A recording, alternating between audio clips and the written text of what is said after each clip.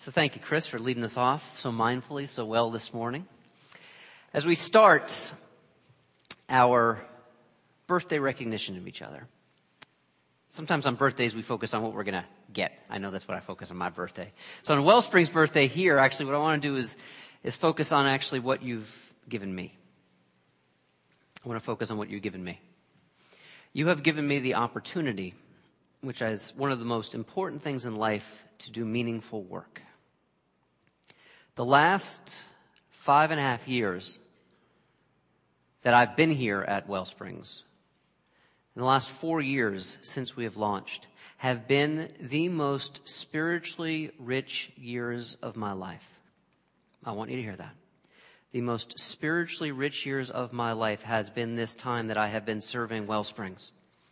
Not all of that has to do with WellSprings, but it is the life that WellSprings calls me to, and I believe calls all of us to, through our beliefs and values that give me the capacity of mind and spirit to be awake and aware in this life. It is by living the life that we all aspire to live here that I have experienced the greatest and most sustainable period of happiness of my 40 years on this earth. And so I very much want to thank you this day and give you my gratitude. Now, when I say the happiest, I very explicitly do not mean the easiest. My definition of happiness is by a guy named Tal Ben-Shahar, and I used this a few years ago in a message series called How to Be Happy. And I'm going to be reprising some of those themes next month when I start my next message series, How to Be Happy, Part 2, because it's a lifelong journey. His understanding of happiness is this. It is pleasure plus purpose.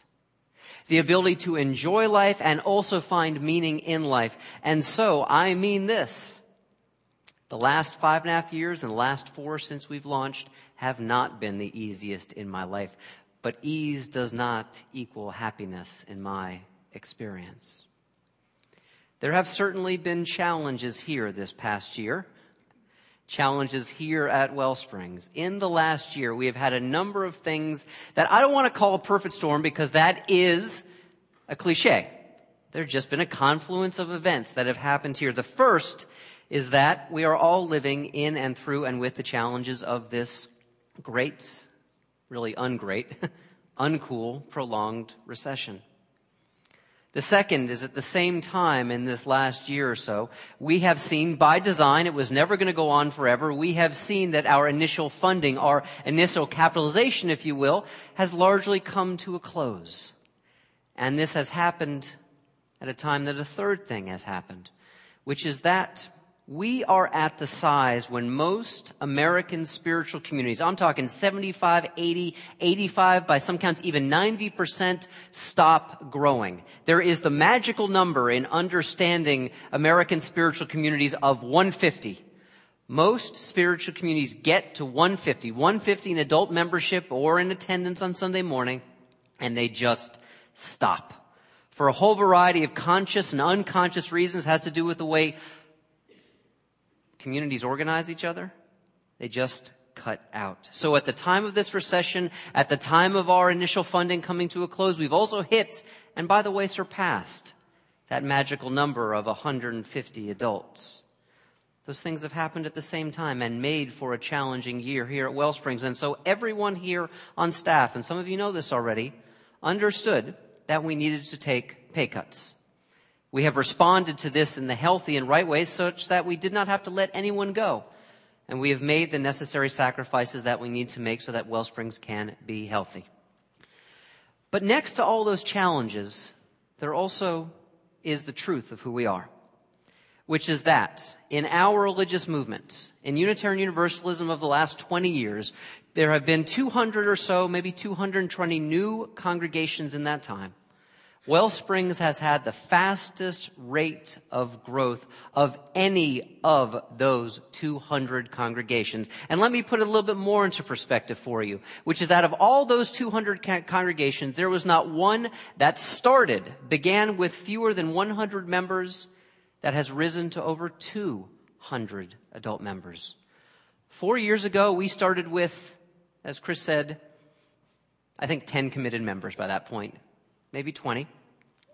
We are now over 170 and well on our way to 200.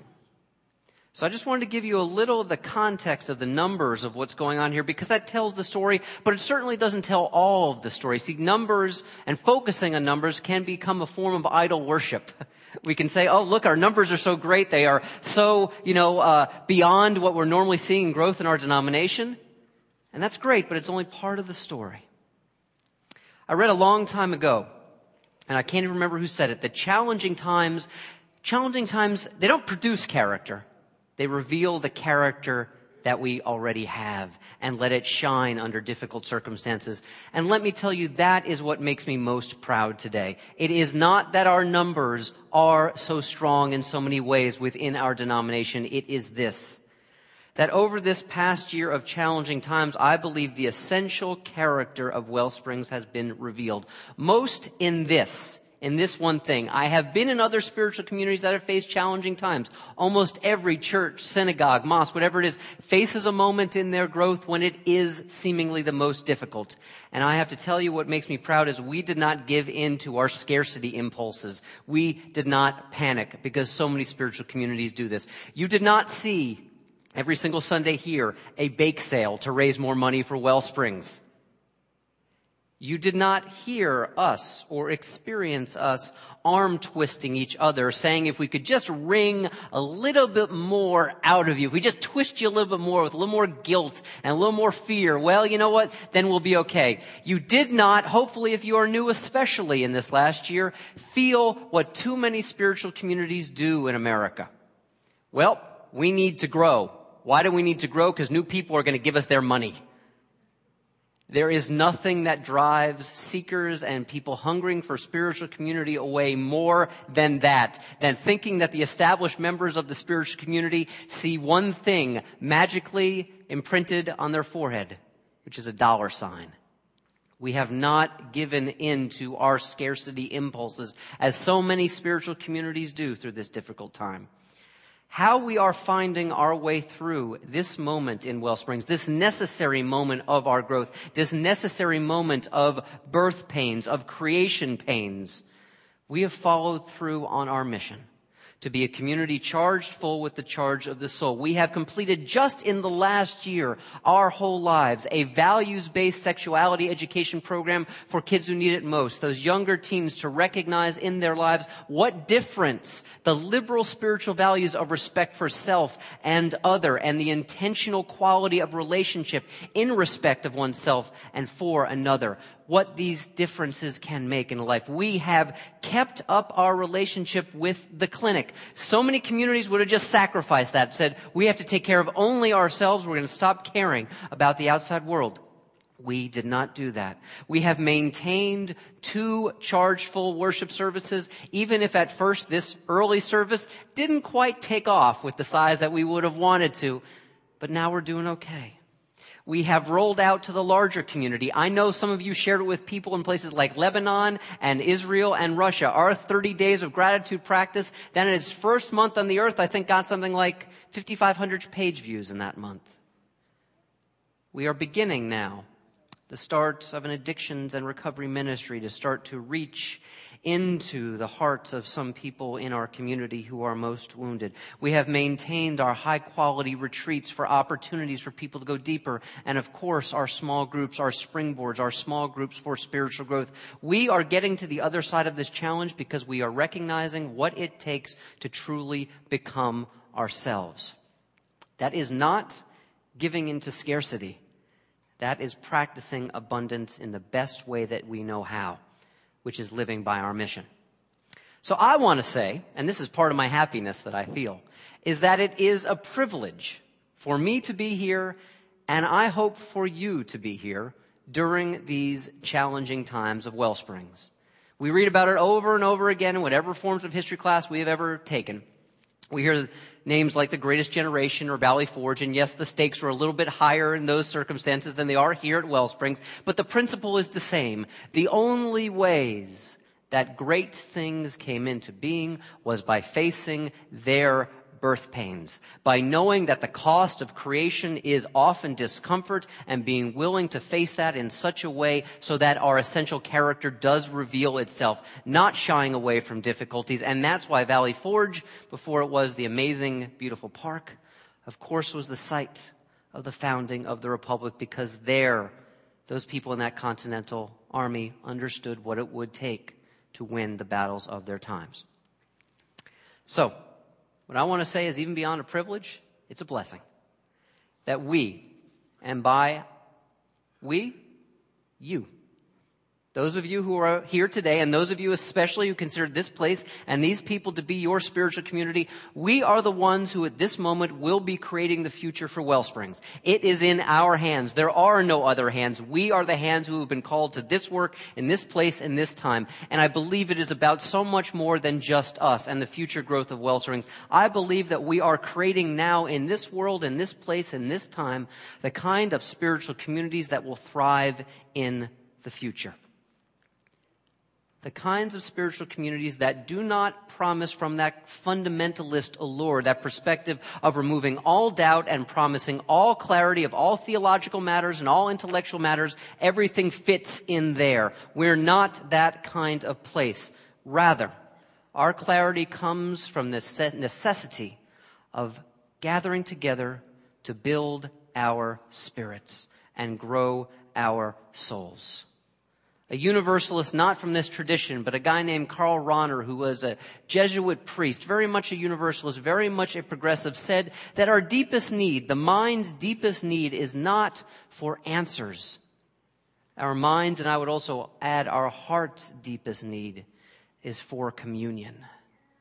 It is in that primordial urge, as Emerson said, to have an original relationship with this universe, to connect. That is our primary human need and spiritual motivation. In this birthday week, I've been spending a lot of time with reading. Some of the folks who helped me get going in my ministry. I always think it's great in a birthday week to focus on personal and institutional and spiritual origins. And so I've been spending a lot of time this past week with Henry David, with Thoreau, one of our greatest spiritual teachers in our tradition. And he talked about this different way of experiencing spirituality, which is not about getting all the answers and stopping there, but about looking for the fuel that fuels our inner fire to continue to grow through this life. Thoreau said this over 150 years ago. He said, at first, every sacred book successively has been accepted in that faith in that time that it was to be the final resting place of the sojourning and traveling soul.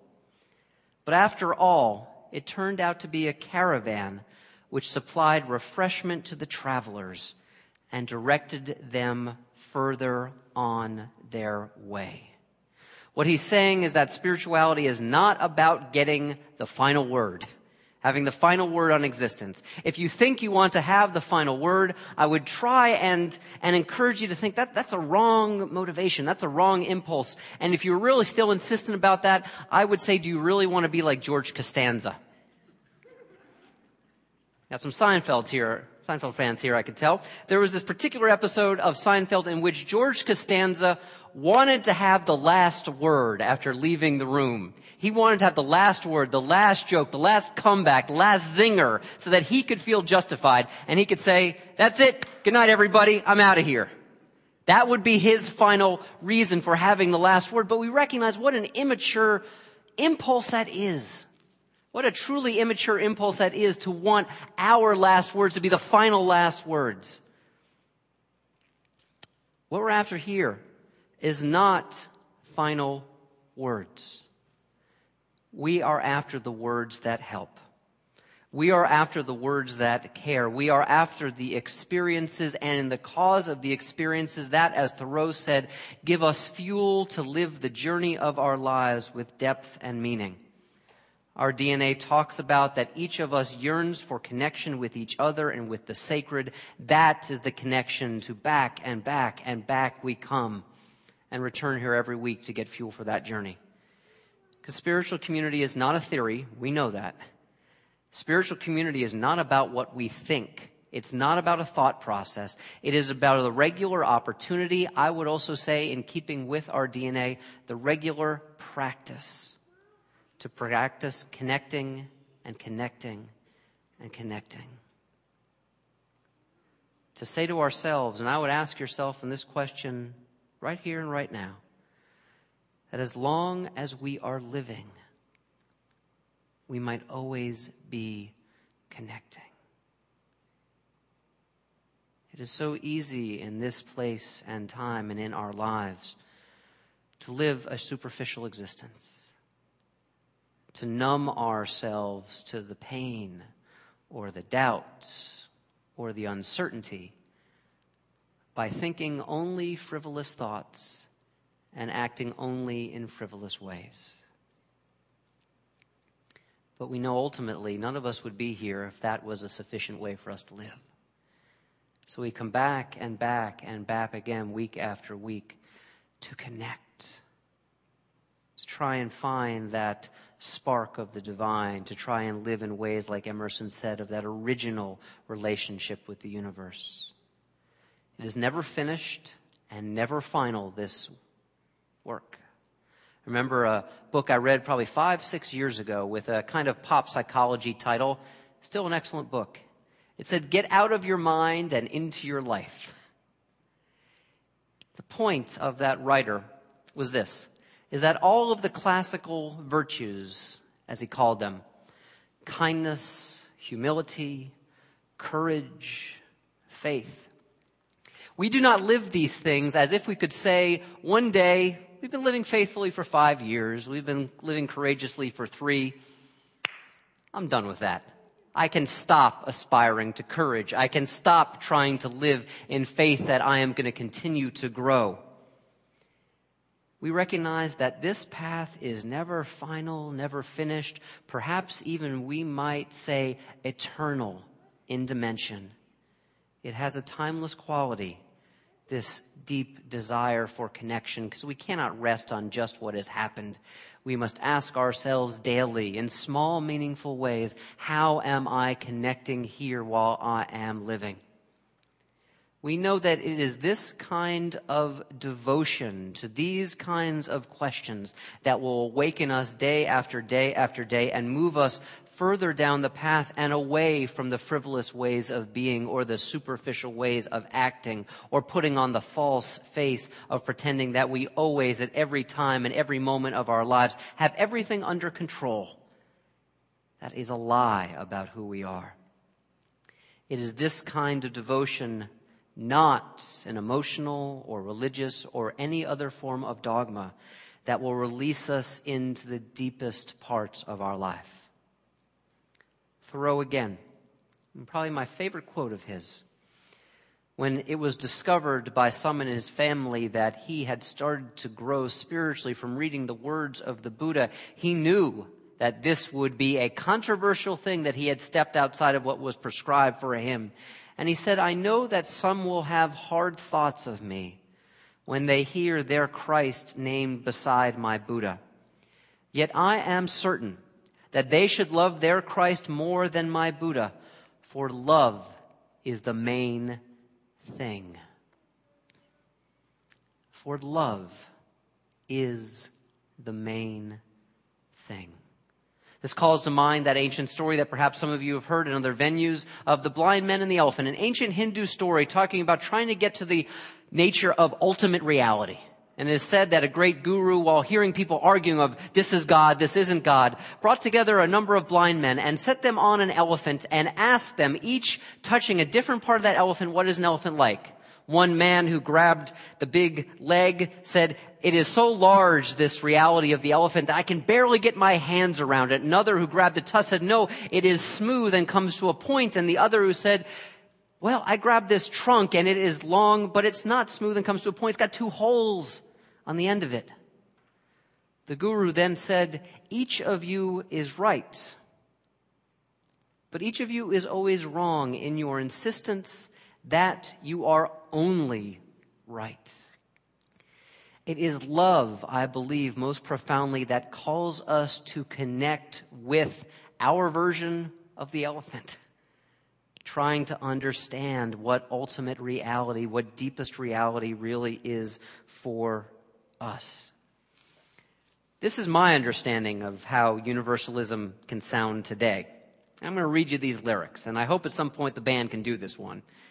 It's going to require a lot of breath work. Some of you might know this song by Mason Jennings, I Love You and Buddha Too. Played it for some of you. And I'm just going to try and see if I can recite it from memory, but I got the lyrics here because I'll probably forget. Oh Jesus, I love you and Buddha too. Rama, Krishna, Guru Dev, Tao Te Ching, and Muhammad. Why do some people say that there is just one way to love you, God, and come to you? We are all a part of you. You are unnameable, you are unknowable. All we have is metaphor. That's what time and space are for. Is the universe your thought? You are and you are not. You are many, you are one, ever ending, just begun. And then he sings and says, all right. And please repeat back to me, all right. All right. All right. Now you got the song there. Go and listen to it. Mason Jennings will appreciate very much that you downloaded it. You can also find it on YouTube. See, to those who demand doctrine, who demand certainty, who insist that their part of the elephant, their bite of the elephant, if you will, is the only real part, a song like this will be nonsensical. It will be even offensive. But for those of us who accept that reality is never finished and creation is always ongoing, and it is much in our midst that it was long ago or far away or will be in the future, that phrase, ever ending, just begun, that life is as much here today for us and for you and for each one of us as it was at any other time in our history, and that the invitation is here saying this, perhaps shouting at us, perhaps whispering to us, connect. Connect. Connect. I can say it a little differently, as I did a couple Christmas Eves ago, John Lennon's words. Limitless, undying love that shines around me like a million suns. It calls me on and on across the universe. This birthday here at WellSprings, after now just 4 of them, calls us on and on across the universe. I don't know what your wishes were when you blew out your candle to begin the service. I know what mine was. And in time, if you want to tell it to me, I'm superstitious about this kind of stuff. Don't tell me today, because I think they'll just violate it. It'll just go away, Maybe tell me in time.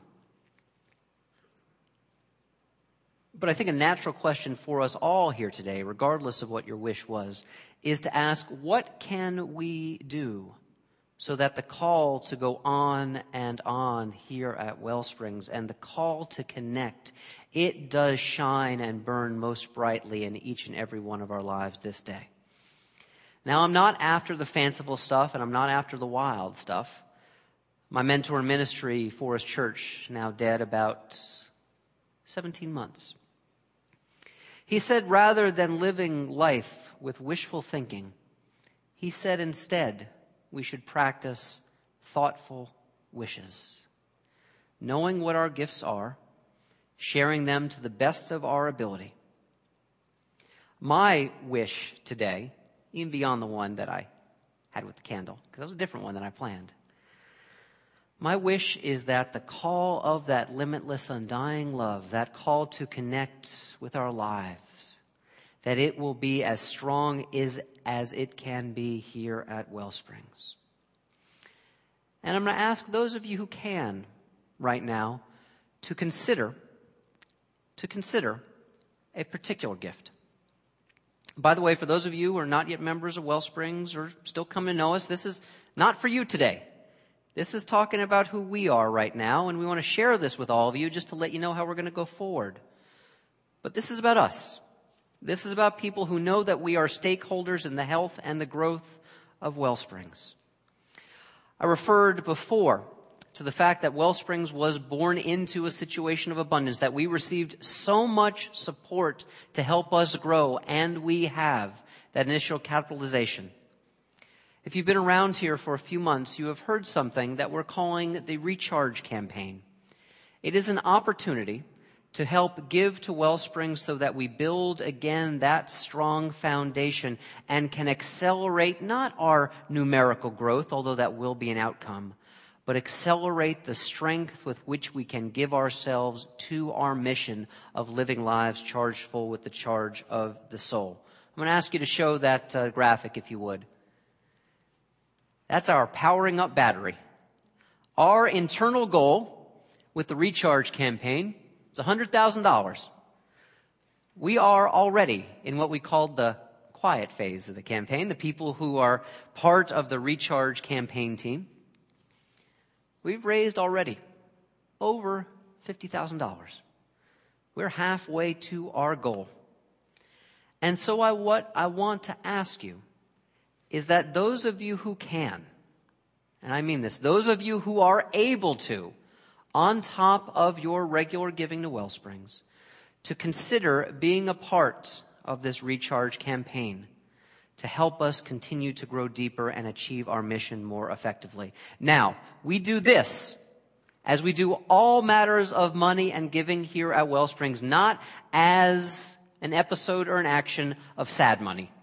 Sad money is all based on guilt. Sad money is all based on a tax you gotta pay. Sad money is all based on obligation. This, like everything else at WellSprings, is about happy money. It is about your desire and also your ability to help give in such a way that it does not cost you. I'm not talking cost you in terms of money. I'm talking cost you in terms of feeling like, I have to. I'm going to give, but I'm going to feel resentful about it. That's sad money. We don't want those kinds of gives. We do not work with shame or guilt as we talk about giving here at WellSprings. And so I mean this today. If you are giving all that you can financially already to WellSprings, and there's no way possible for you to participate in this Recharge campaign, thank you. You know your financial circumstances better than anyone else in this room. There is no have to here for either participating or not participating. If you give, you will not get here seating right up front. You will not get a quicker or less quick callback from me if you're in a moment of dire crisis. Well, I better go through that Recharge campaign list and say who gave to see if maybe they get a call back in a half hour or they get a call back in by the end of the week. That's not how I operate. That's not how we operate here. We know that the principle of money and happiness is this. It's been demonstrated over and over and over again in all kinds of social scientific studies. That money used to buy stuff, things, toys, gadgets, does not make us happier. Not in a sustainable way. It gives us pleasure, perhaps. But money used to enlarge our sense of our life's experiences actually can make us grow in happiness. That is what the Recharge campaign is for, to help us enlarge and deepen our sense of the kinds of experiences that we can share here at WellSprings together. All of our gifts, Recharge campaign, regular giving, the giving to the clinic. All of those things deepen the charge of the soul here at WellSprings, and I want to thank you for all of the ways that you have given and are giving. If you believe that you may be able to participate in the Recharge campaign, Chris and Carl, I'm going to ask you to raise your hands right now. They're on our team for this Recharge campaign. Robin, you just came in the back there. Talk with these folks. By the way, talking with them does not mean any commitment. If you have questions about this Recharge campaign, see these folks after the service today, share some cake together, find out a little bit more about what Recharge is all about. So I talked about what you won't be buying yourself if you're able to give to this campaign. But I want to talk about right now what you will be giving and what you will be sharing. You will get a stronger form of WellSprings now and in the future. When inevitably, and I do mean inevitably, the laws of this land finally conform to the laws of people's hearts, and marriage equality is the law of the land for everyone, WellSprings will be there in this moment, as we have been all throughout, recognizing the integrity of all adult human loves. And we will be as strong in that moment as we are right now. What you will get is a WellSprings that is as strong when you or someone you know or the people you have not met yet, when the bottom falls out from underneath their lives and they need a place to go in which they do not have to project a face of competence when they feel incompetent or they feel painful. And people are in need. WellSprings will be there as strong as it can possibly be. That's what this Recharge campaign is for. When new babies are born, when new life makes itself known, and when deaths happen as well. For every birth, for every death, for every sunny day in our lives, and for every dark night of the soul, the reason that I am inviting you to give, if you are able this morning, is this, is we want WellSprings to be as strong as it can be in the moments when we and the people we don't know yet need us the most.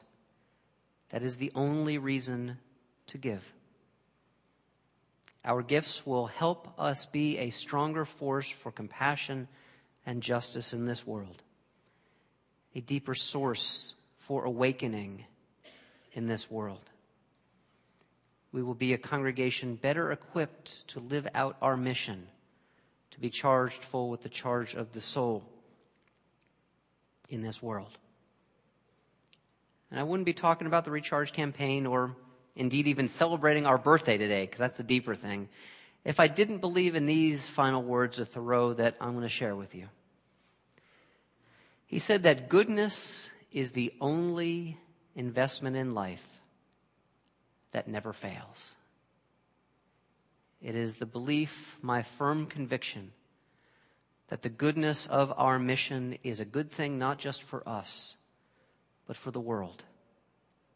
That it is this kind of spirituality that does not promise any answers and promises ultimately to leave no one out.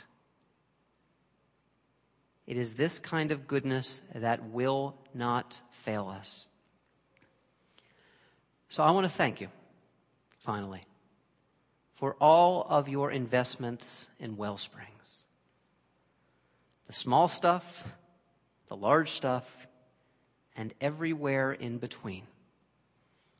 This is only our 4th birthday. There will be many more to come and so many more things to celebrate. But this day, and this birthday done right, and lived mindfully and connected with, it will make the days in front of us burn brightly. Amen. And may you live in blessing. Let's pray together.